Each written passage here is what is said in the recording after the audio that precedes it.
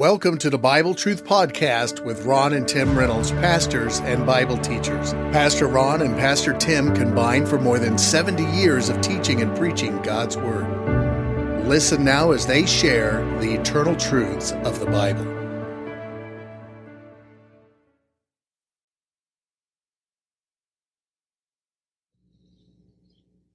All right, in this session, we're looking at John chapter 6, and this is a rather lengthy chapter, but some of the richest sayings of Christ are found in this chapter. So we don't want to hurry it. We want to take our time with it for it to really be a blessing to us. So let's begin at verse 1. The Bible says, after these things, that's probably referring to what occurred in chapter 5, Jesus went over the Sea of Galilee, which is the Sea of Tiberias. So we see there that the Sea of Galilee and the Sea of Tiberias are one and the same. And a great multitude followed him because they saw his miracles, which he did on them that were diseased. And Jesus went up into a mountain, and there he sat with his disciples. And the Passover, a feast of the Jews, was nigh, or was near. So here a lot of people are following him. It says a great multitude, but they're not following him for the right reason. They're not following him because they're putting their faith and trust in him as their Savior. They're following him for what they can get out of it. They are like many people who want to see something sensational, and so they had seen Jesus do some miracles, and they were following him so they could see him do another miracle, another trick. And of course, Jesus is well aware of this. Not saying that miracles are a trick, but to them it was. It was something that was unusual, and they were impressed not with Christ, but they were impressed with these miracles that he did. Now, it's springtime at this particular time, and the Passover was going on, but Jesus was not evidently going to attend the Passover, and the reason being that there were some people that wanted to kill him, and if he went to Jerusalem for the Passover, he would have to deal with that. And for that reason, he chose not to go to Jerusalem to observe the Jewish Passover. Verse 5, when Jesus then lifted up his eyes and saw a great company come unto him, he saith unto Philip, whence shall we buy bread, that these may eat? And this he said to prove him, or to test him, for he himself knew what he would do. So he decides to test Philip's faith, and so he says, where can we buy some bread? And look at this multitude. How are we going to feed them? Now, of course, Jesus knew what he was going to do, the Bible says here, but he wanted to test and prove Philip to see how he would respond. Many times God sends things into our lives to test our faith and see how we will respond. Will we respond in faith in God whenever the tough times come? Sometimes God will allow difficult times to come in our life to see if we'll be faithful to him during the tough times. It's easy to be faithful to him while we're going through good times, but how about the tough times? Well, Philip responds in verse 7. Philip answered him, 200 pennyworth of bread is not sufficient or not enough for them, that every one of them may take a little. Now, the pennyworth here, he says 200. 1 penny was in those days a day's wages. So you'd be talking about one man's day's wages times 200. And Philip says that might be enough. Then one of his disciples, verse 8, Andrew, Simon Peter's brother, saith unto him, there is a lad here which hath 5 barley loaves and 2 small fishes? What are they among so many? Now, here Andrew starts out good. You see that when he says, there is a lad here which hath 5 barley loaves and 2 fishes, small fishes, that's implying that, hey, there is some food here, and we just need more of it, is what he is saying. I think what we see here is that Andrew has a little bit of faith, but when he makes this statement, but what are they among so many, kind of throws a wet blanket on his own faith. Now, of course, Christ was going to use these 5 barley loaves and 2 fishes to multiply them to feed all the people, but Andrew did not know that, neither did Philip. But we must commend Andrew here, at least, that he found this boy that had some food. Now, we need to understand that the barley loaves and fishes were not what we might think they would be today. The barley loaves were little biscuits type bread, and the fishes were probably about the size of sardines. So this was not a very big lunch, even for one boy. But God, doesn't need a lot. The Bible says that he can do exceedingly abundantly above all that we ask or think. Then the old song that says, little is much when God is in it. We'll see what happens here when God gets in it. But let's go to verse 10. And Jesus said, make the men sit down. Now there was much grass in that place, which tells us it was springtime, probably. Passover time would have been springtime.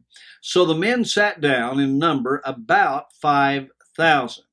Now, men here can either refer to men specifically or to people in general. We don't know. But it says there were 5,000. Now, if it's speaking of men specifically, then you would think there would have been wives there and children there and whatever, and that's possible. It could have been a bigger number than 5,000. So we really don't know what the answer to that is, but they all are told to sit down. Now, why sit down? Well, the Lord wants them to be comfortable because he's getting ready to do something. And he not only wants them to be comfortable, but he wants to have some order to what he's going to do. Because if you're going to feed, let's say it's just men, 5,000 men, that's not an easy task. His 12 disciples will have their work cut out for them. And so the first thing is that he wants them to sit down. All right? Then, verse 11, and Jesus took the loaves, and when he had given thanks, and notice here, he sets an example for all of us, that before we ever partake of food, we ought to thank the Lord for the food. So he gave thanks, he distributed to his disciples, and the disciples to them that were set down, and likewise of the fishes as much as they would. Now, several things needs to be noticed here.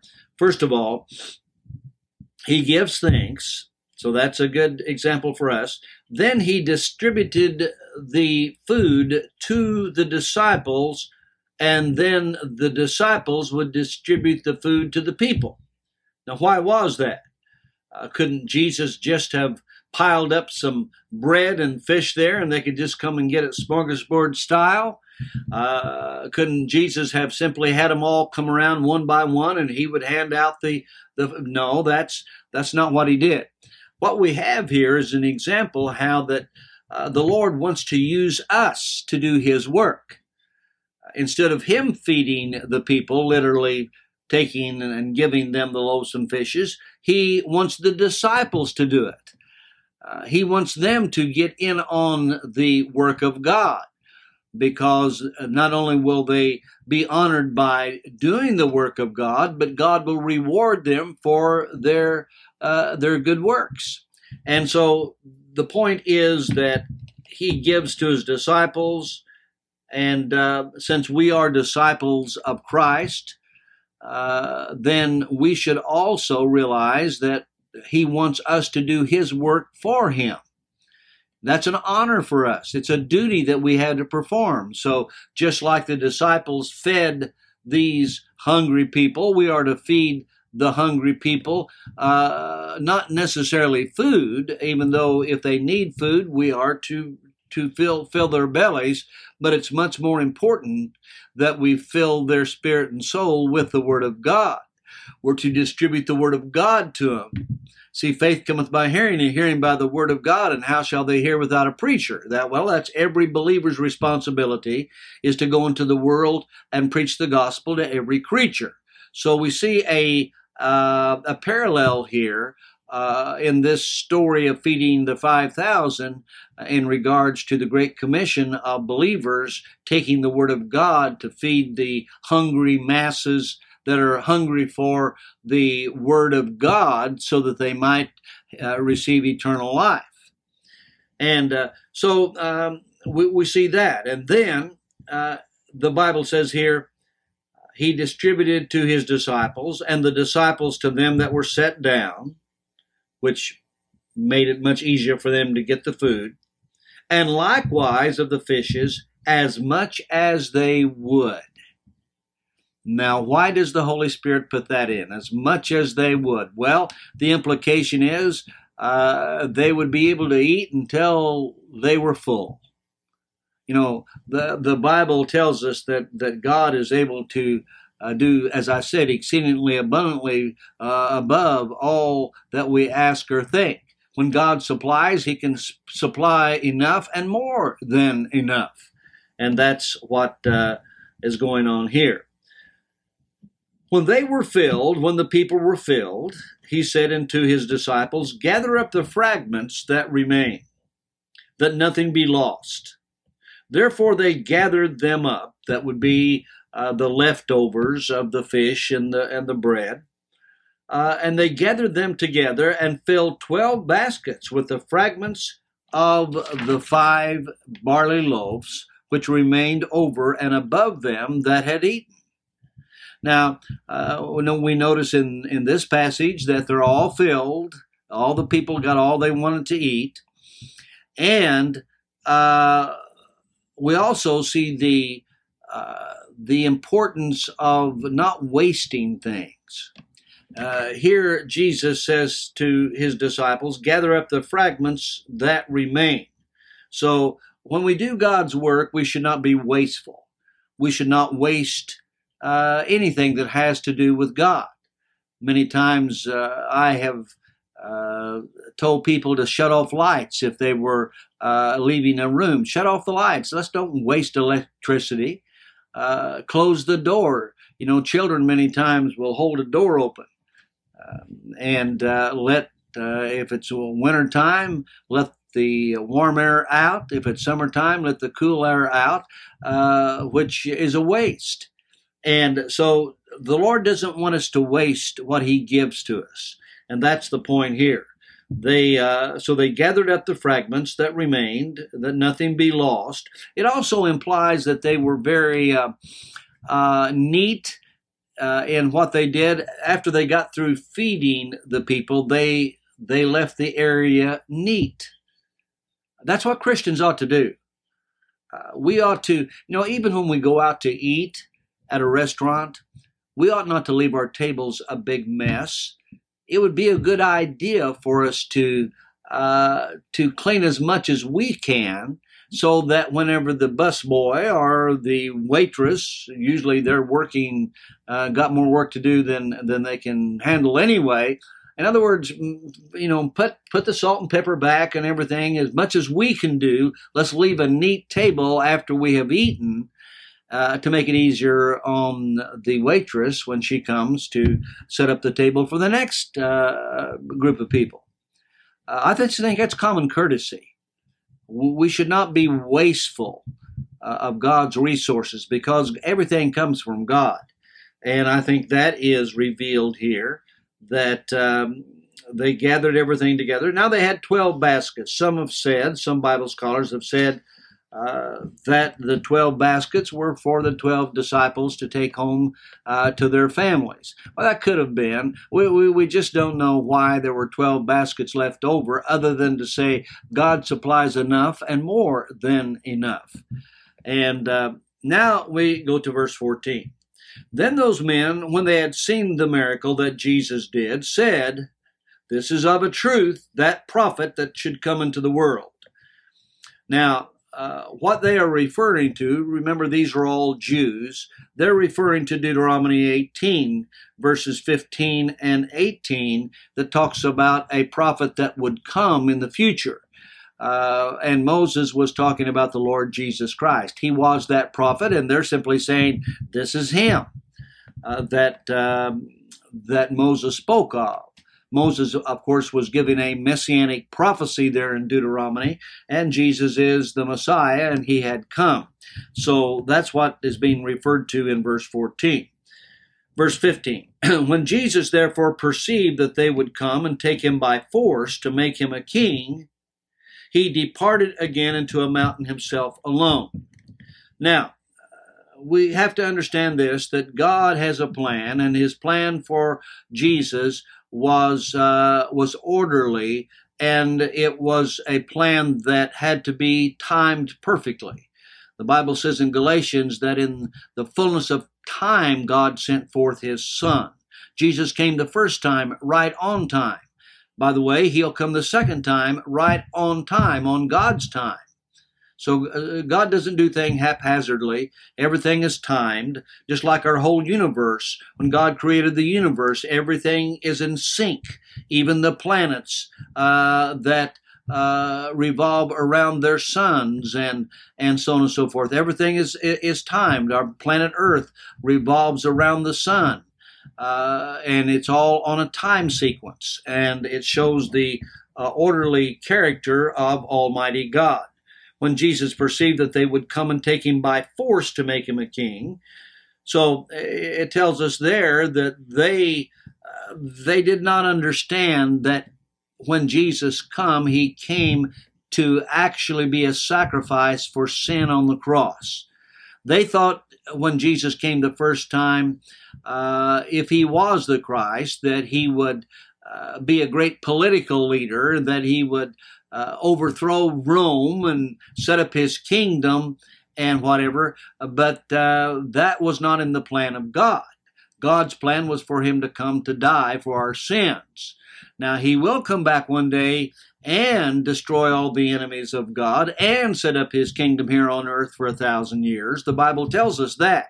But his first coming, that was not the purpose of his coming the first time. And so they were wrong. And Jesus knew that if he didn't get out of there, that they would make him a king. And the timing was not right.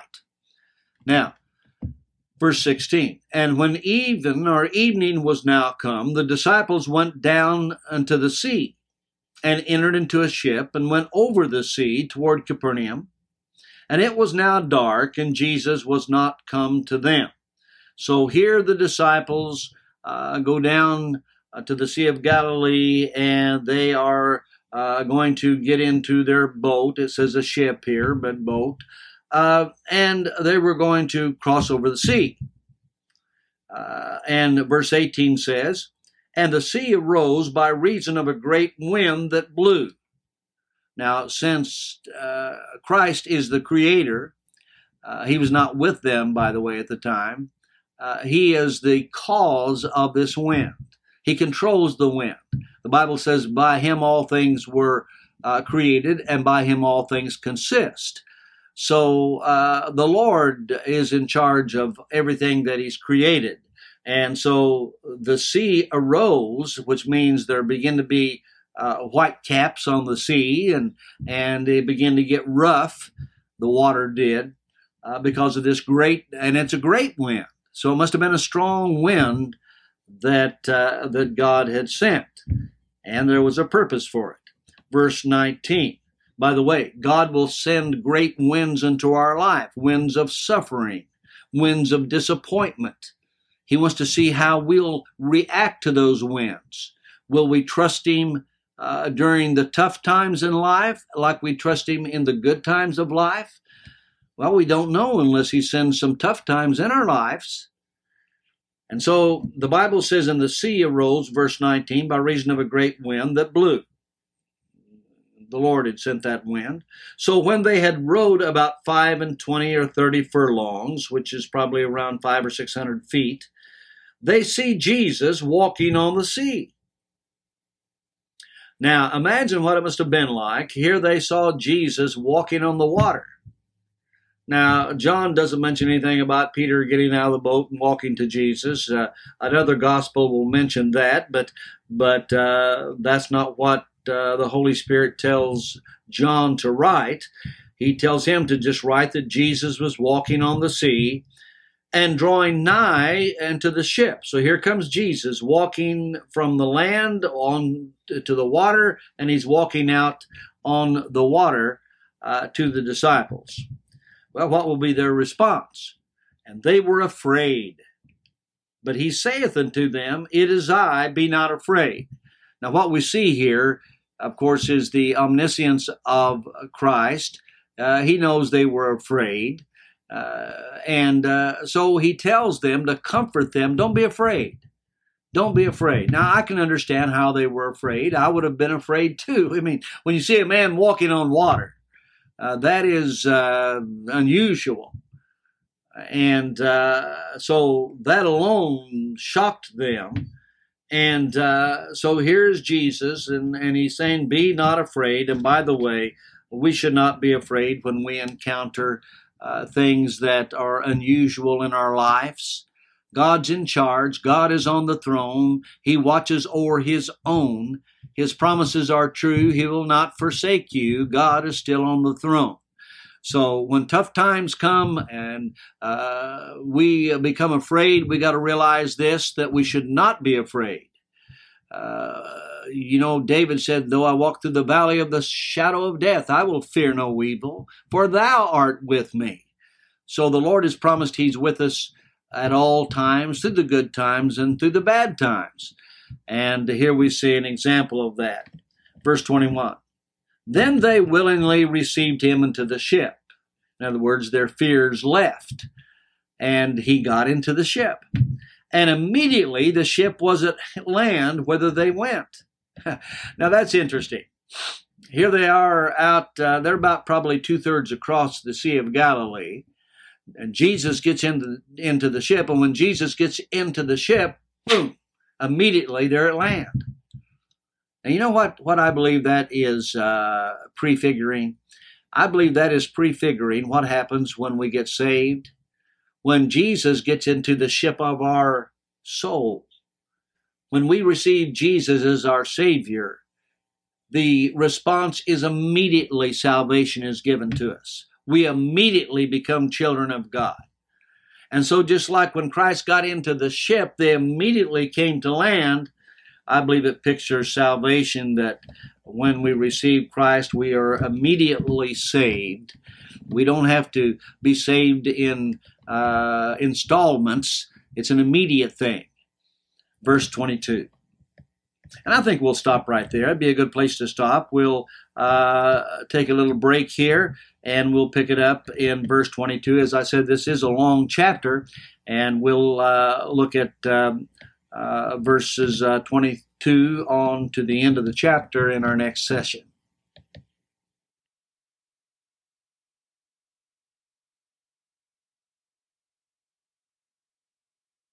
You've been listening to the Bible Truth Podcast with your host pastors, Tim and Ron Reynolds. They can be contacted on the Mount Vernon Baptist Temple Facebook page, or you may send Pastor Tim an email to timrey1@hotmail.com. Or if you prefer, mail correspondence to Bible Truth Podcast, 817 Woodland Drive, Mount Vernon, Illinois, 62864. Again, that's Bible Truth Podcast, 817 Woodland Drive, Mount Vernon, Illinois, 62864. Thank you for listening.